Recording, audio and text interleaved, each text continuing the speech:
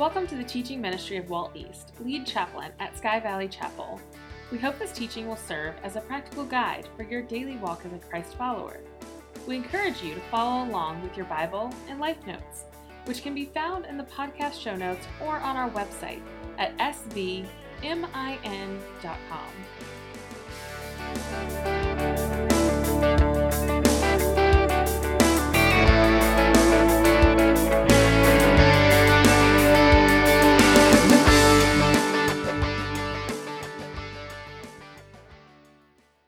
Last week we came to verse 13 after we looked at all that God had done for us in the first 12 verses. And Peter says, therefore, here's how to live. Here's how life is to change in light of the new birth. We're to live sober-minded, clear-headed, with an eternal perspective. We're to live like obedient children, obeying God, our Father. We're to live as if we're foreigners.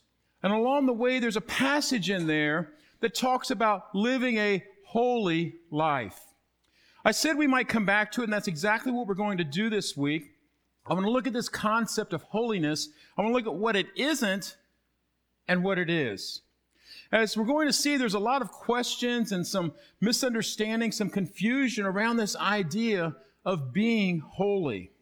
Being holy can sound kind of stained glass and otherworldly for many Jesus followers. It's something that we're glad it's there, but we're going to leave it for the other person. You know, it's kind of like the platinum package. It's kind of like the luxury upgrade and the premium level for those that are super committed to Jesus. We want to find out today that that's not true. We hear terms like holy rollers, which can seem strange to us. We may experience people with a holier-than-thou attitude, which frankly looks more like the Pharisees for whom Jesus saved his harshest words than it looks like Jesus himself. Some of our ideas of holy is people who are boring, who are soft-spoken, with no particular drive, very reflective. They're the people who spend an awful lot of time praying and reading the Bible and doing whatever it is that holy people do. The problem is the concept of holy has been hijacked in everyday English and in our understanding. And so I want us to reread the passage from last week that talks about holiness. It's just a couple verses. And then I want to dive deeper to see what the Bible actually teaches about what it means to be holy. Let's go. Verse 13. Therefore, there's that important therefore. Therefore, prepare your minds for action. Be self-controlled and set your hope fully on the grace to be given you when Jesus Christ is revealed. As obedient children, do not conform to the evil desires you had when you lived in ignorance. But just as he who called you is holy, so be holy in all you do. For it is written, be holy because I am holy. Now, he's quoting here from Leviticus chapter 11, verse 45, and it's one of a couple of verses in Leviticus where God had said this to the children of Israel, and it is carried over to those of us today that are in the family of God. Now let me give you a definition of holiness that we're going to work with today. We're going to try and define it. Then I'm going to take out the tractor and just try to clear the land of all the strange ideas that are out there, and then we'll kind of build and look at what true holiness is. Because sometimes you have to blast and you have to move things before you can build. That's what we're going to do. So let's start with the definition. When he says, be holy because I am holy, the word holy simply means this. It's in your life notes. It's going to be up here on the screen as well. Holy people and holy things belong to God. Holy peoples and holy things belong to God. That's what it means to be holy. They are set apart to something or for someone in this case. They are different. If you are holy in the biblical sense of the word, and you were a person, when God says holy unto me, or you were a thing in the temple that was wholly devoted to God, it simply meant that you belonged to God. You were his. You were for a special purpose. And as that word was used broader and underneath that idea of belonging to God is the idea that you were set apart, that you're different. It's what he talks about there in chapter 2 that I read at the beginning of the service. So that means biblically, if you've stepped over the line and faithed Jesus, You've been forgiven of your sins. You've been adopted into his family, and he's started to change you from the inside out. You are holy. You are already holy. You are already set apart to God. And the call of Scripture is for us to live like what we have already become, not to from scratch try to be something that we're not. And that's a very important distinction to get when you're looking at what the biblical concept of holiness is. We're to live like what we've already become. You might want to write that down. I didn't put it in your life notes. We're to live like what we have already become. It's not that we become holy through our work and through our efforts and through our actions. We're holy because we belong to God. We have been set apart. We just don't always live and act like we belong to God. We don't always live and act like we have been set apart. Now look at Leviticus 20, verse 26 with me here. It says, "You are to be holy to me because I, the Lord, am holy, and I have set you apart from the nations to be my own." Exodus 19:6, he says, "Although the whole earth is mine," God owns everything. All the peoples of the earth are his. He says, "You will be for me a kingdom of priests and a holy nation." Then in Hebrews chapter 12, verse 14, if you use the common cultural definition that we see in our holiness, this could be a very scary verse. And if we misunderstand what holiness is, this is definitely a scary verse. So let's look at this. It says, "Make every effort to live in peace" with whom? With everyone, with all men, and to be holy. Without holiness, no one will see the Lord. If you're not holy, you're not going to see God, it says. Now, if we use our popular definitions of holiness, we're in deep trouble, aren't we? If holiness means some of the extremes, some of the weirdness, some of the bizarre things, the concept that people have in our culture, because the Bible's clear that no one will see God apart from being holy. Let me try and help you understand this. The Bible also says that we will not see God unless we are born again. We all have a physical birth, and we all have a point if we're a Christian, if we're a Jesus follower, we have a point of spiritual birth. But here's the fact. The moment that you have that spiritual birth, guess what? I've been set apart. I've been made holy. I belong to God. Consider this. In the New Testament, there's a series of letters, epistles, if you will, written by the Apostle Paul. And one of the distinctive things about those letters is that they're written to some pretty messed up churches. Paul planted many of these churches, and he had to write back. Sometimes he went back, but he wrote back to these churches to try and straighten things out there whenever he heard of errors or either in what they were doing or what they were teaching. And that became part of our Bible in many cases. And so he wrote to the people in a town called Colossae with a book which became Colossians, correcting them because some weird New Age things were being taught in Colossae. There's another church that's probably the most famous messed up church that Paul wrote to, the church at Corinth. And even to the Corinthians who were so messed up, they were accepting shameless lifestyles. They thought we're just tolerant people. So they were winking at the fact that some guy was shacked up with his stepmother. He was living with and having a sexual relationship with his dad's second wife.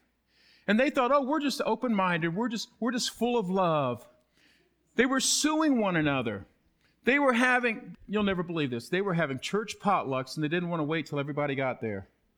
I could never imagine that happening. Others were getting wasted. They were drinking too much of the wine before the other people got there. They were arguing at Corinth over who baptized them. Well, Peter baptized me. Well, Paul had baptized me. They were arguing as if it mattered who baptized them. But here's the catch. Here's how Paul starts out his letter to the church at Corinth.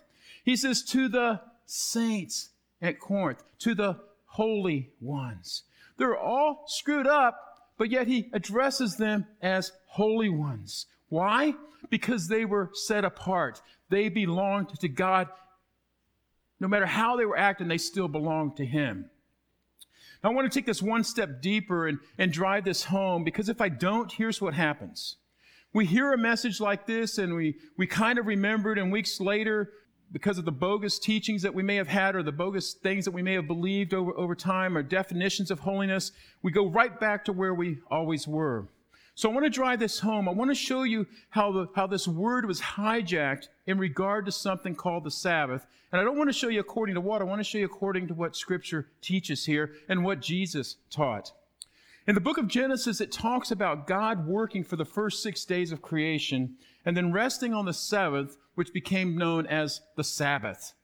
It's a day of rest. He blessed it. He set it aside. He made it holy. And he later, in the law of God, which we'll see in just a couple minutes, he gave us the 10 commandments. One of the 10 was to keep the Sabbath holy. So over time, people did then what we do now. Guys, have you ever had this happen? You know, you say you're going to leave at a certain time and your wife wants to back it up another 15 minutes? No? Only me? Okay.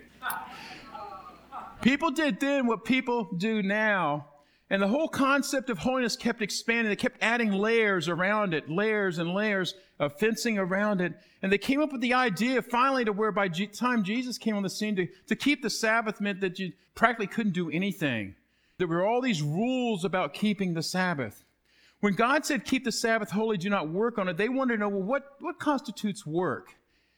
And they came up with these extra biblical, outside the Bible definitions of work so that by the time of Jesus, it was just arduous for the people. You can only walk so far. You can't do any kind of work. You can heat up food, but you can't prepare new food. And among these rules was this idea that you could not heal on the Sabbath. And that's the primary area where Jesus and his arch enemies, the Pharisees, clashed. Jesus would tick them off because he would heal people on the Sabbath. And they kept saying, you're not keeping the Sabbath holy. You can't do that. And I believe Jesus did this intentionally. I think he was poking at them, trying to get through to them, trying to teach them some truth. Every single person that Jesus healed that's recorded in the Scripture, none of them has a life-threatening thing. There's nothing there where Jesus had to heal them or else they were going to die. But he could always resurrect them too if he wanted to as well. He could have waited till sundown and could have healed them then. He could have avoided getting into it with the Pharisees. But I believe intentionally he did this to show them that they totally misunderstood the Sabbath. He healed people that came to him on that day, and he did so in public. He didn't try to do it in a corner. He didn't pull them into a closet and say, here, let's do this here so the Pharisees don't see and get upset.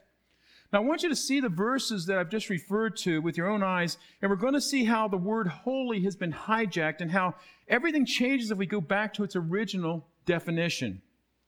In Genesis chapter 2, it says, by the seventh day, God had finished the work he had been doing. So on the seventh day, he rested from all his work, and God what? He blessed. He blessed. He didn't curse. He blessed the seventh day and made it holy because on it he rested from all the work of creating that he had done. Now let's take the definition that I gave you for holy and let's put that in there where it says holy. Because again, we've got these misconceptions that when we see that word holy, it causes us to think these weird things. So let's see what it says. On the seventh day, God had finished the work he had been doing, so on the seventh day he rested from all his work, and God blessed the seventh day, and he made it set apart. He made it different, because on that day he rested from the work of creating. It suddenly changes there, doesn't it? Now let's look at Exodus, where you have the law of God given, the 10 commandments, in Exodus chapter 20, verse 8 through 11. Remember the Sabbath day by keeping it holy. 6 days you shall labor and do all your work, but the seventh day is a Sabbath to the Lord your God. On it you shall not do any work, neither you nor your son, nor your daughter, nor your maidservant, or your manservant, nor your animals, nor the alien within your gates. For in 6 days the Lord made the heavens and the earth, the sea, and all that is in them. But he rested on the seventh day. Therefore the Lord blessed the Sabbath day and made it holy. Remember the Sabbath day by keeping it set apart, by keeping it different. It's almost like these guys, they figured, well, we have to improve upon what God gave us. God's pretty clear there. I think that's pretty clear. Do you? And then what they did is they found ways around it. They made up these rules and added it. And then they would say, well, you couldn't travel more than so far from your house on the Sabbath. They called it a Sabbath day journey. But what they would do, I kid you not, this is what the Jews of Jesus' day would do, is they would go out and they would place a picnic lunch, a picnic basket, so to say, like, 3/4 of a mile away from their house. And if you had that established in their law, that established a domicile. So you could put that out there and then and they play these games with the Sabbath. It's kind of interesting. Orthodox Jews to this day cannot turn on a light switch on the Sabbath because turning on a light switch constitutes work. God is actually trying to set apart the Sabbath. He's trying to do a good thing. He's basically saying, God's saying, I'm giving you a holiday every week.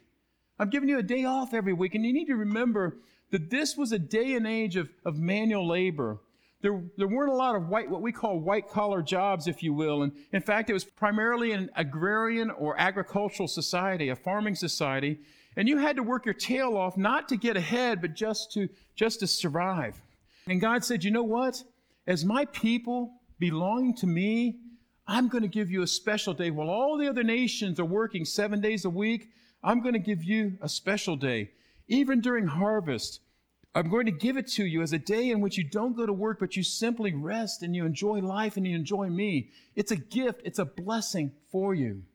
And later on in other parts of Scripture, he tells them, he says, if you'll keep this Sabbath, don't worry that you'll fall behind, because I will make you so productive in the other 6 days of the week that you will have far more than those who work all 7 days. But as I said, the religious leaders of old, they took that word holy, instead of making it set apart, instead of making it different, they made it boring, they made it arduous, as if we had 6 days to enjoy to ourselves, but we have to pay this tax one day a week. It's a cursed day. The interesting thing about legalistic rules is that legalism is always based in Scripture, but you can't find it in Scripture. Now, in Mark chapter 2, verse 27, Jesus said, the Sabbath was made for man, not man for the Sabbath. The Sabbath was intended to help people, not burden them. It was supposed to be a day set apart for worship, for rest, for renewal. He said it was to be like a vacation day. It was a day of rest. It was a day of blessing, and they had turned it into a day of restriction. And that's just one example of how this concept of holiness got hijacked. So we've tried to define it. Now I want to get off the tractor. I want to move a few boulders so that we can build the real deal, look at real holiness. And in order to do that first, though, you'll see in your life notes, I've got a heading called Fake Holiness. I want to talk to you a little bit about the ancient and modern day concepts of false holiness that are most common. I've got 4 of them there for you. Things that you don't want to pursue, you don't want to be impressed by or fooled by, thinking that they mean holy. First of all, we do not want to become modern day Pharisees. The Pharisees were the religious Rottweilers of Jesus' day. They had the best of intentions. They started out wanting to be all that God wanted them to be. Now is that a good thing? Yes, it's a good thing. So they dug into Scripture and they knew the Bible better than anybody else. Now, is that a good thing? Yes, that's a good thing. And they try to be absolutely 100% obedient. Is that good? Yes, that's good. And so in case they missed something, started adding some extra rules to it. Now, is that a good thing? No. Because they kind of made mistakes there. They decided that they would be God's spokesman. They decided that they would be God's defenders, as if God needed them to defend him. And the next thing you know, Jesus, Messiah, shows up, God in the flesh, and instead of welcoming him, instead of recognizing him, they became his enemies. They became the ones that led the charge to crucify him. Here's how modern-day Pharisees and ancient Pharisees define holiness. They define it as radical separation and radical self-denial. If you fall into the Pharisee trap, you think that God is totally pleased when you live in a holy huddle, unstained by touching or being around anything that's evil or sinful. And you think that God is pleased when you're miserable because you're denying yourself things. Radical separation is usually driven by fear of contamination. That if I have these other people, these ungodly people around me, I might catch the sin disease. Well, let me give you a hint. We're all already infected by the sin disease. And the only antidote for the sin disease is Jesus. So we're all infected by this sin disease. And where it's totally missing the boat is that God has set us, those of us that are Christ followers, He set us apart, and He's filled us with His Holy Spirit, and we're the ones that are supposed to be contagious. We're not running from everybody else. We should be running to everybody else because we're supposed to be spreading God's holiness. We're supposed to be expanding His kingdom, not hiding behind walls that we built so that nothing can hurt us, nothing can touch us, nothing can infect us. And there's a very real sense in some Christian circles of being driven by fear. And so we create these holy huddles, and we only buy things that are advertised in the Christian yellow pages. Our kids only hang around with Christian friends, and they only go to Christian school. And we have a fear that we must keep them from ever knowing about any or experiencing anything touching the evil outside of this world, in this world. Well, let me tell you something. The church ain't perfect. Christian schools aren't perfect. There's a major Christian university that is suffering deeply right now. I don't like calling out names, but you'd recognize the name of the founder of this and his son. They aren't perfect. So that stuff, and I know kids that have gone to this university. Jeremiah Johnston gave a testimony last year when he was here for our Bible conference. He went to this university and left. So don't think that just because it's a holy huddle or just because it's got the name Christian in it or someone advertises in the Christian yellow pages that it's holy, it's righteous. And so these people, we get to where we have our kids, or we try to separate ourselves or them, and we get in this bubble and we think we can protect them and they'll never get exposed. Well, what happens when kids grow up in a bubble and are never exposed? What happens? When they do come in contact with it, they die. They die. And I can tell you time after time of people that I've known, I've seen this happen, where someone does that. They keep their child from knowing the world, and then when they have to go and interact with the world, they crash and burn. In Matthew chapter 9, Jesus has the people upset with him because he showed up at this party, and this party was thrown by a guy named Matthew. Matthew, that guy. By the way, this Matthew guy, he later wrote a gospel. So Matthew's throwing this wild party, and they're upset with Jesus for going to it because there's a bunch of sinners and all kinds of people. Those people are there. And Jesus says, man, you don't get it.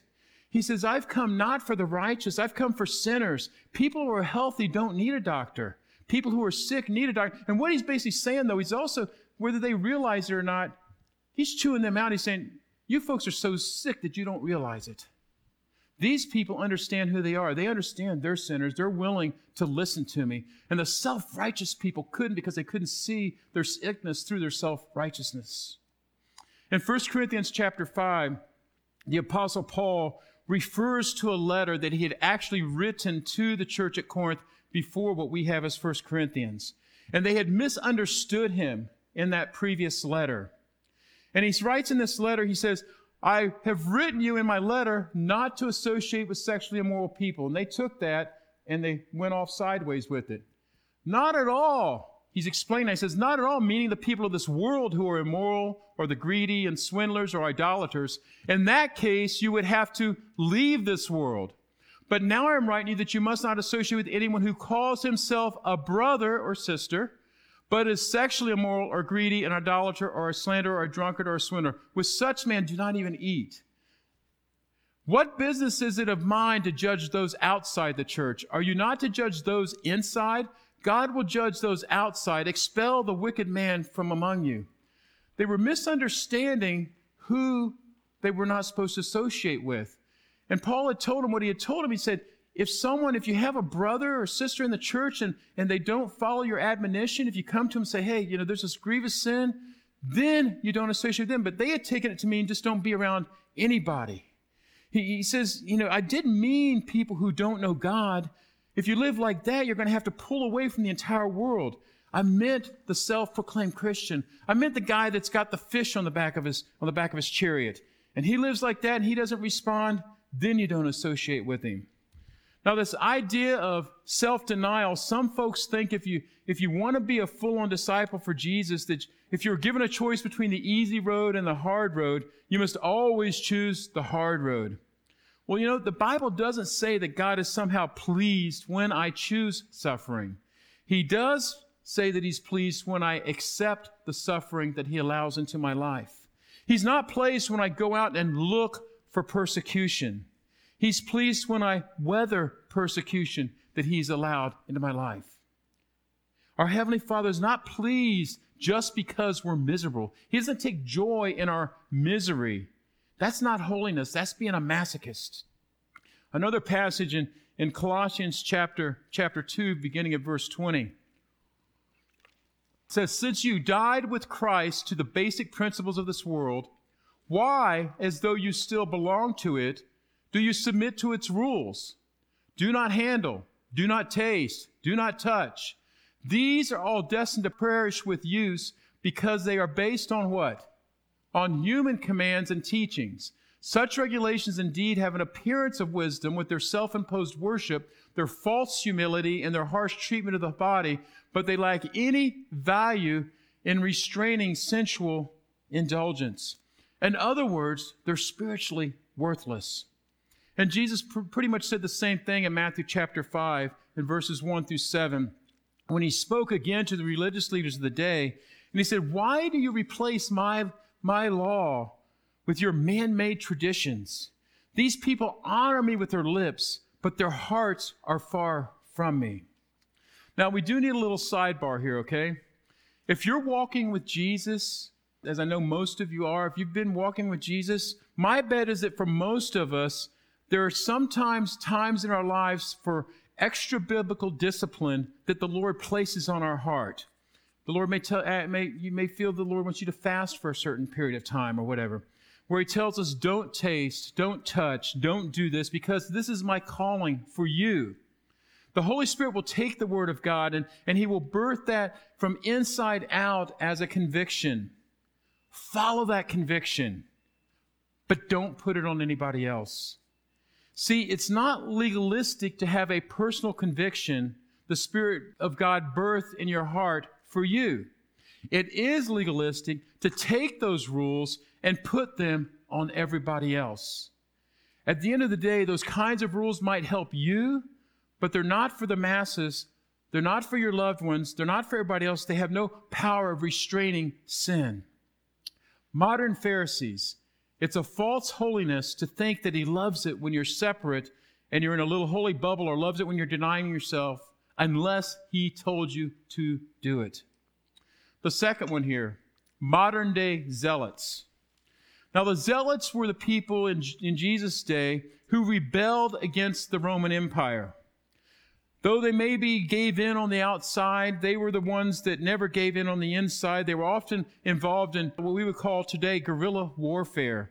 They refused to submit to Roman authority. Now, the thing about them is they lived in constant anger and a constant battle. And so I would call today the modern day zealot is like the angry activist. We sometimes think it's holy to be ticked off and fighting a battle in a very angry way against whatever the crisis du jour or the sin du jour is. These are the folks who are mad, furious, and feel the need to help God out, to go after evil. They're self-appointed spiritual shock troops, and they're out to destroy God's enemy. They're at war with the world. And here's the problem with it. What's one of the first verses that we teach our children? John 3:16, for God so loved the what? He so loved the world. Why?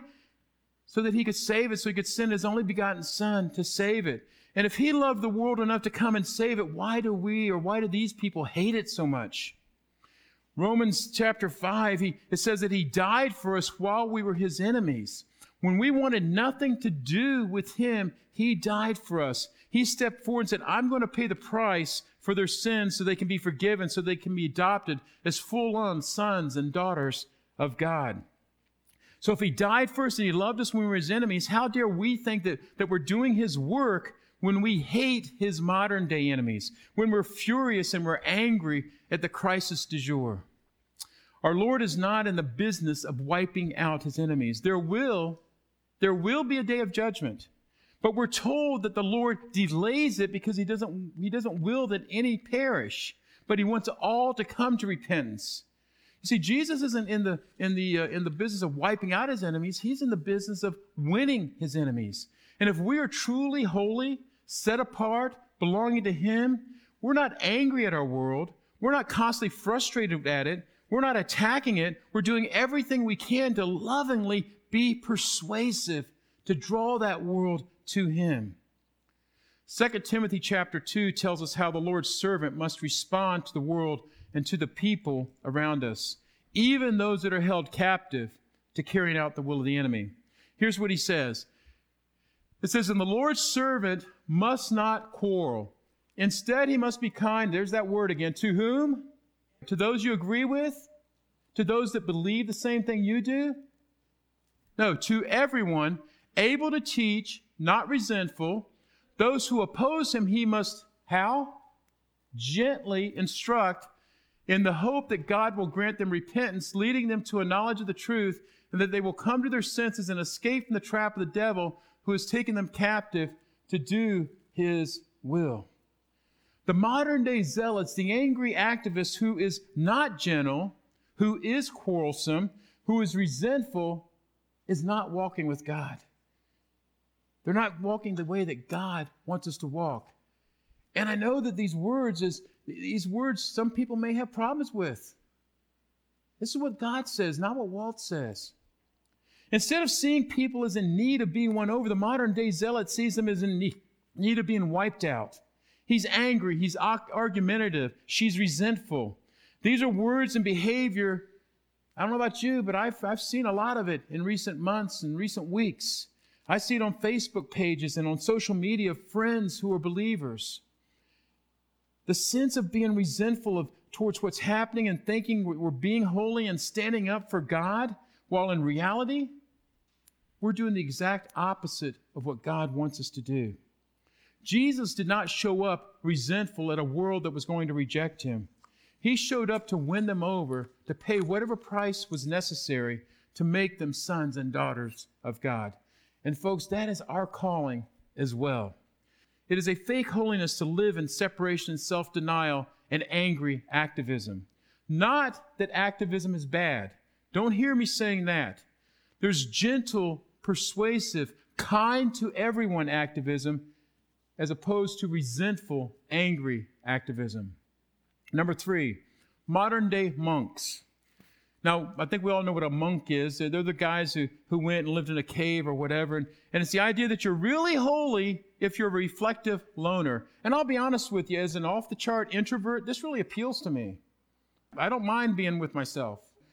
And I don't mind sitting around reading. My grandmother used to say, if you want to punish Walt, put him in a room but without a book. You can't let him have a book because he'll just enjoy it if he's got a book. Now, this is so in line with some things that I've already said that I don't think it takes as much explanation as those earlier ones did, but I want to point out that God is not impressed if you're a reflective loner, because we're not called to be loners.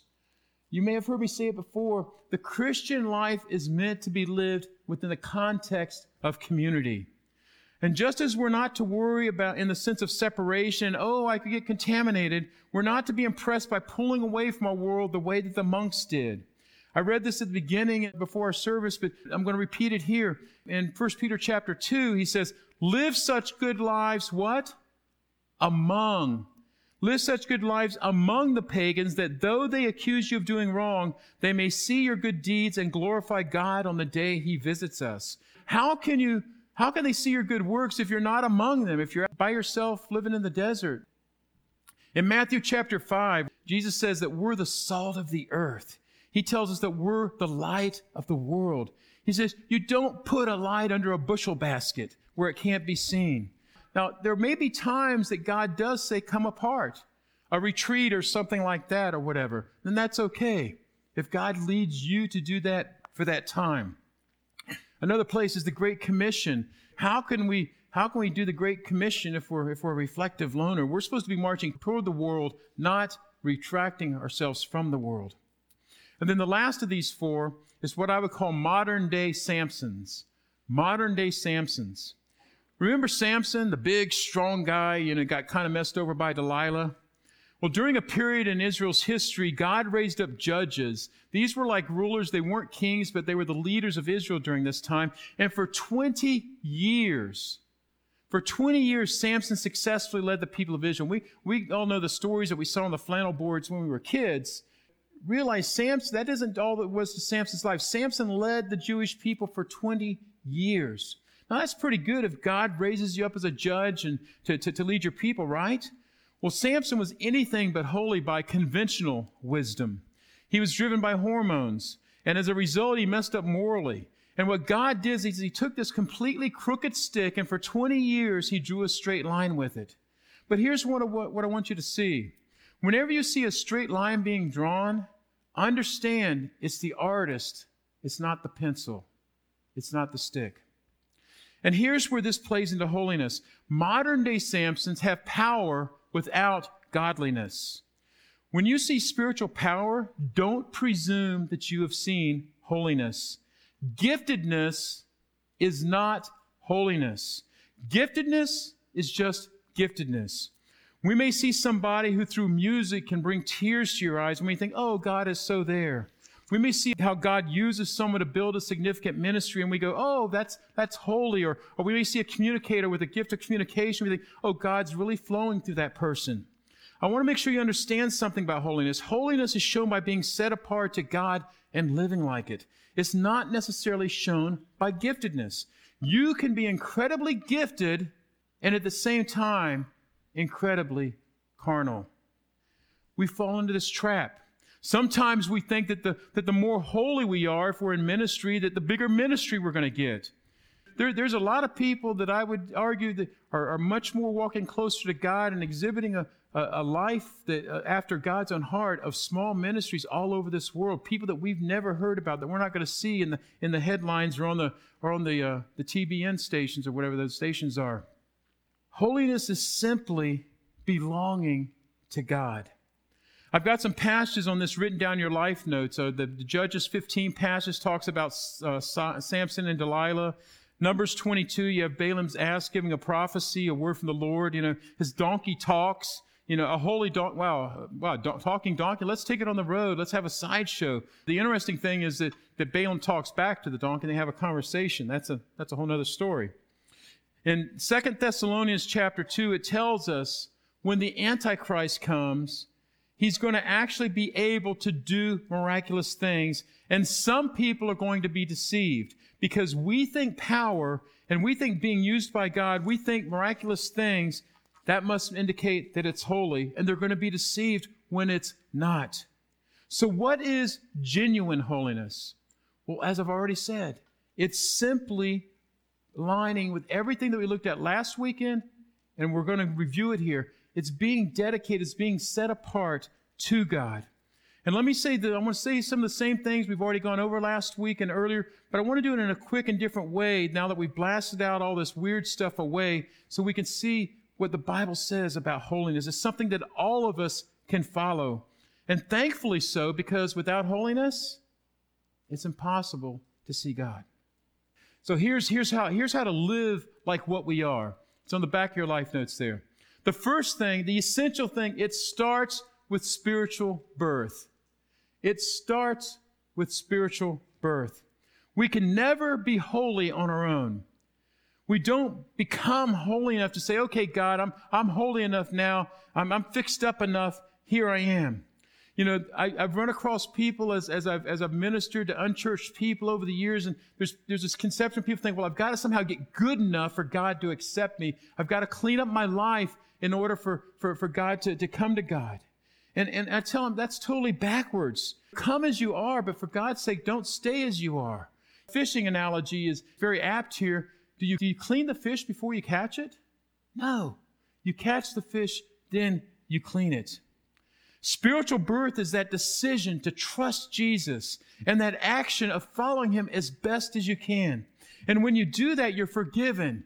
You're adopted into His family, and the process of change from inside out begins because no one can see God in their own works. None of us are righteous enough to see God. We see God only when we're born again, when we have that spiritual birth, that rebirth. I've got a series of verses there in your life notes about this. And then when that happens, God begins the restoration. We've all heard those stories about somebody who goes to a garage sale and for a few bucks they pick up a painting or they pick up something incredibly valuable without really realizing it. Or you hear about some painting that's been damaged by smoke or fire or something and gets a tear in it. And what happens is a specialist comes in and does the restoration and they fix the painting and they bring this artwork back to what it originally was. Well, prior to this, you might be looking and saying, well, that's not even worth $20. But here's what I want you to understand. The restoration people aren't turning it into something of value. They're just returning it to what it already was. Just couldn't be seen anymore. Do you see the difference? When you stepped over that line, you were instantly all that God wanted you to be. But it's a long restoration process of getting rid of the smoke and the ash and the little tear and putting it back together. But it's not that you're becoming something you're not. It's that He's getting rid of all the stuff that hides what you are, restoring you to what you were created for and to what you are positionally and have been from the moment that you faced Jesus.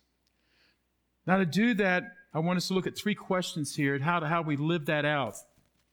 They don't need a lot of explanation. I've got a verse or 2 there for each one of them. But once you've stepped over that line and started your journey, here's some simple questions to ask to decide on a day-to-day basis. The first question is, how will this impact eternity? As you're trying to live holy, set apart to God, ask the question, how will this impact eternity? We talked last week about being sober-minded, focused on the grace that will come to us. Right here in 1 Peter, the verses before holiness, we read that. How life would change, though, if each major decision, even the smaller ones that we made, if we made those decisions in light of eternity, if we said, how will this impact eternity? When considering a job, most of us will say, well, how is this going to impact my career? We don't oftentimes ask, how are these duties, how are these hours going to impact my family? How is it going to impact my spiritual walk? How is it going to impact my family's spiritual walk? How is it going to impact my time with my kids, with my grandkids, if we've got family? I want to tell you, only the things of eternity last. And if you truly want to live a life set apart and different, you're going to have to make your decisions in light of being different, in light of being who you've become, which is somebody with an eternity in front of you. Life for the believer isn't over when we take our last breath here on this earth. It's just beginning.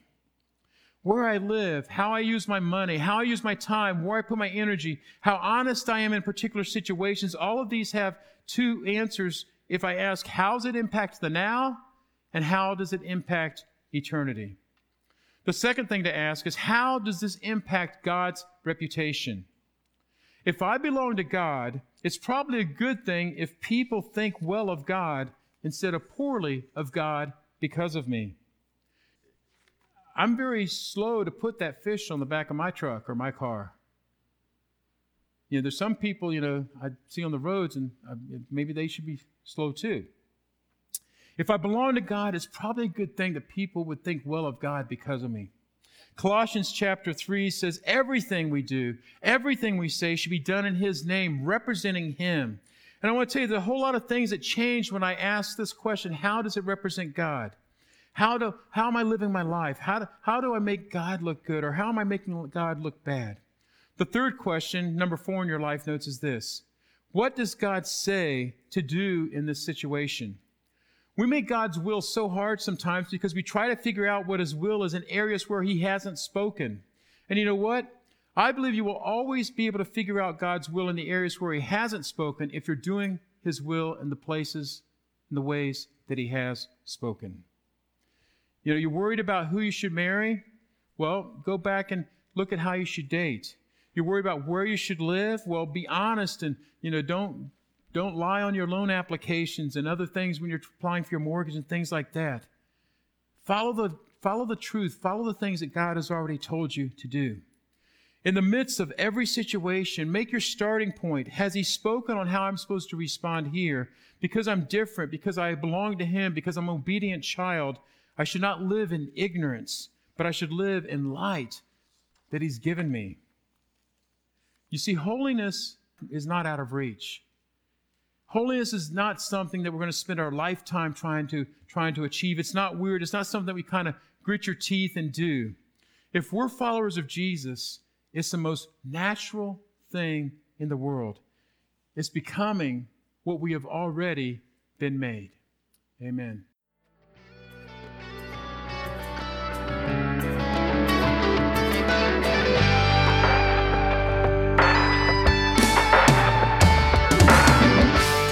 Thank you for joining us for this message. For more information on Chapel Mole and the ministry of Sky Valley Chapel, please visit our website at svmin.com. You can support this ministry on our website, Facebook page, or by downloading our app in the Apple or Google Play Store. Have a blessed day.